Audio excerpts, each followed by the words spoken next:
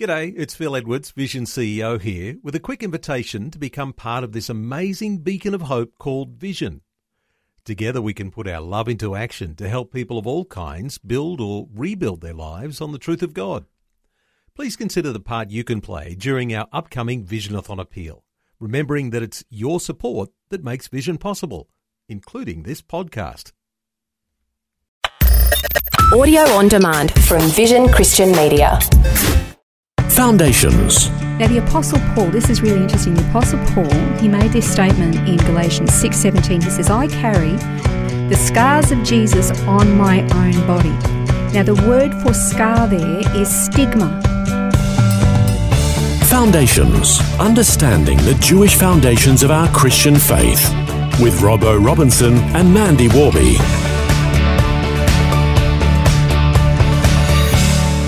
We're in the middle of a study talking about bond slaves and understanding what doors and ear piercings have to do with us as 21st century believers. But we were talking last time about the piercing particularly and how that was done with an awl into a door, which obviously caused blood to be shed. So what does the piercing have to do with this, Mandy? Yeah, this is a really fascinating. The slave, who for the reason of love decided that he did not want to go free, but he wanted to remain a slave voluntarily on a permanent basis, he would be taken to the doorframe of the house. And then a matzaya, it's something that was used, we would just call it an awl, was used to bore a hole through into the doorpost. And the word is only used in two descriptions in the Bible, and it would pierce right through the skin of the earlobe, making the flesh permanently marked. It doesn't say earring here, but I'm guessing that there would be some kind of an earring or metal ring or something that would go through. That was an identifying mark. Yep. Now, the Apostle Paul, this is really interesting. The Apostle Paul, he made this statement in Galatians 6:17. He says, I carry the scars of Jesus on my own body. Now, the word for scar there is stigma. Have you ever heard of stigmata? That was like the piercing, what they called the mark of Jesus' crucifixion in his hands and feet. Now, the Strong's Concordance definition, it's from a primary Greek word called stizo. It means to stick or to prick. It's a mark that was incised or punched, and it was done it's like a recognition of ownership. And figuratively, it's a scar or service of like a mark of service. So a description goes like this. It's a mark pricked in or branded on the body. To ancient Oriental usage, slaves and soldiers bore the name or the stamp of their master or commander. It would be branded or pricked or cut into their bodies to indicate what master or general that they belonged to. And there were even some devotees of various different gods and religions who would stamp themselves in this way to say that I belong to this or that god or whatever. So it was like a voluntary, willing submission by accepting this mark in their bodies to say, I'm owned by this particular god, goddess, or a general in the army, or this is my owner as a slave. And it was a willing one. And so that's basically, Paul was basically saying this, I bear these marks of Jesus Christ in my body. He's saying stigma. Now, if you have a read through the epistles, you discover that Paul was flogged, he was stoned, he was beaten, he was shipwrecked. I mean, the man, I think, was probably covered in scars, but none of them were piercings. Yet he has claimed those scars as though they are a piercing to identify with Christ. And he also said in numerous different places that I am a slave of Christ, I am a bond slave, he is my master, we are bought with a price, we are owned, we are not our own anymore. So he had this ongoing use of language to associate himself as a bond slave, willingly taking the marks, the stigma on his body so that when people look at him, they identify him with Christ. Yeah. That's amazing to me. Oh, absolutely. And I guess you can see, because as it says, he willingly took that, so when he was beaten, it was like he was doing it, with thanksgiving, Yes. saying, I'm doing this because I want to be identified with Christ. Yeah, exactly. But the other thing too is that if you look at the life of Jesus Christ himself, he had permanent scars as well.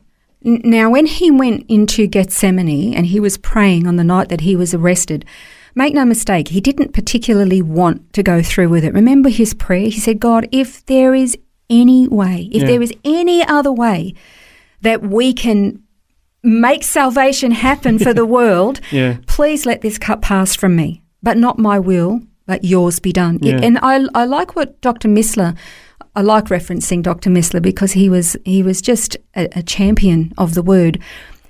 But the truth is, if there was any other way that we could be saved, then Jesus died in vain.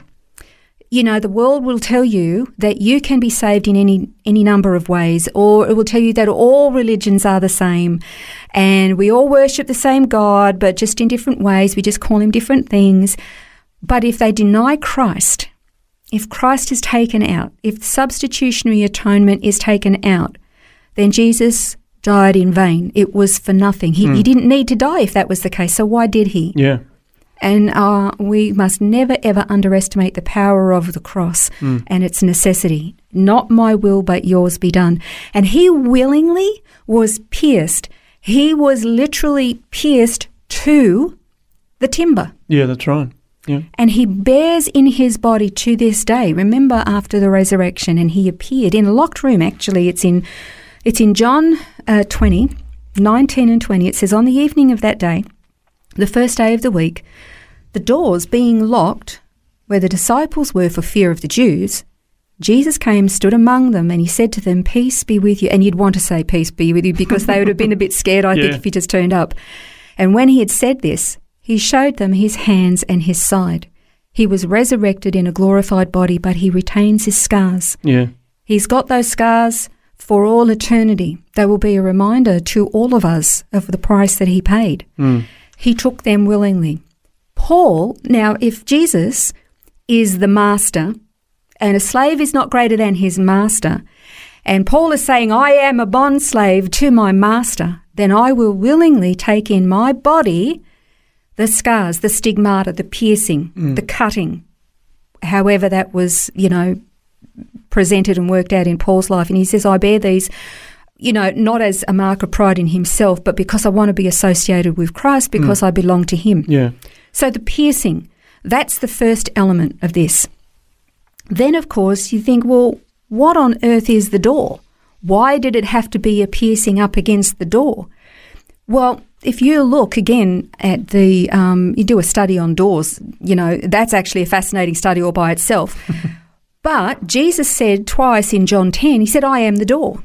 Truly, truly, I say to you, I am the door of the sheep. And then in verse 9 of chapter 10, it says, I am the door. If anyone enters by me, he will be saved and will go in and out and find pasture. So what is a door? A door is an entry point or an exit point. It's a transitional point. You go from one environment to another when you go through a door. And remember, he said that, a hireling, is not interested in the care of the sheep. And he also said, you can't come in any other way. You can't climb in over the wall and make your own way in. Again, this obliterates this theory of, all roads lead to the same God, universalism. There is one way, there is one door. His name is Jesus Christ. You come in through him, or you actually don't come in at all. Yeah. And he calls himself the narrow way too. So it's the narrow way through. It's not the broad way that leads to death. No, not at all. And so if you've got this piercing, so you've got these marks in your flesh that associate you, I am a slave of Christ and I come in through him. He is the door. It's like you're pierced to him. You're attached to him. And you literally have surrendered your entire life. As a slave, you don't have any rights anymore. You don't get to call the shots anymore. You don't get to say where you go, what you do, when you go to sleep, when you eat, or what you eat. If you're a slave, you do exactly what your master tells you. The difference is that our master is a good master, and he looks after his children. He's adopted them into his own family. He meets every need and he takes good care of them. And their eternal security is absolutely assured.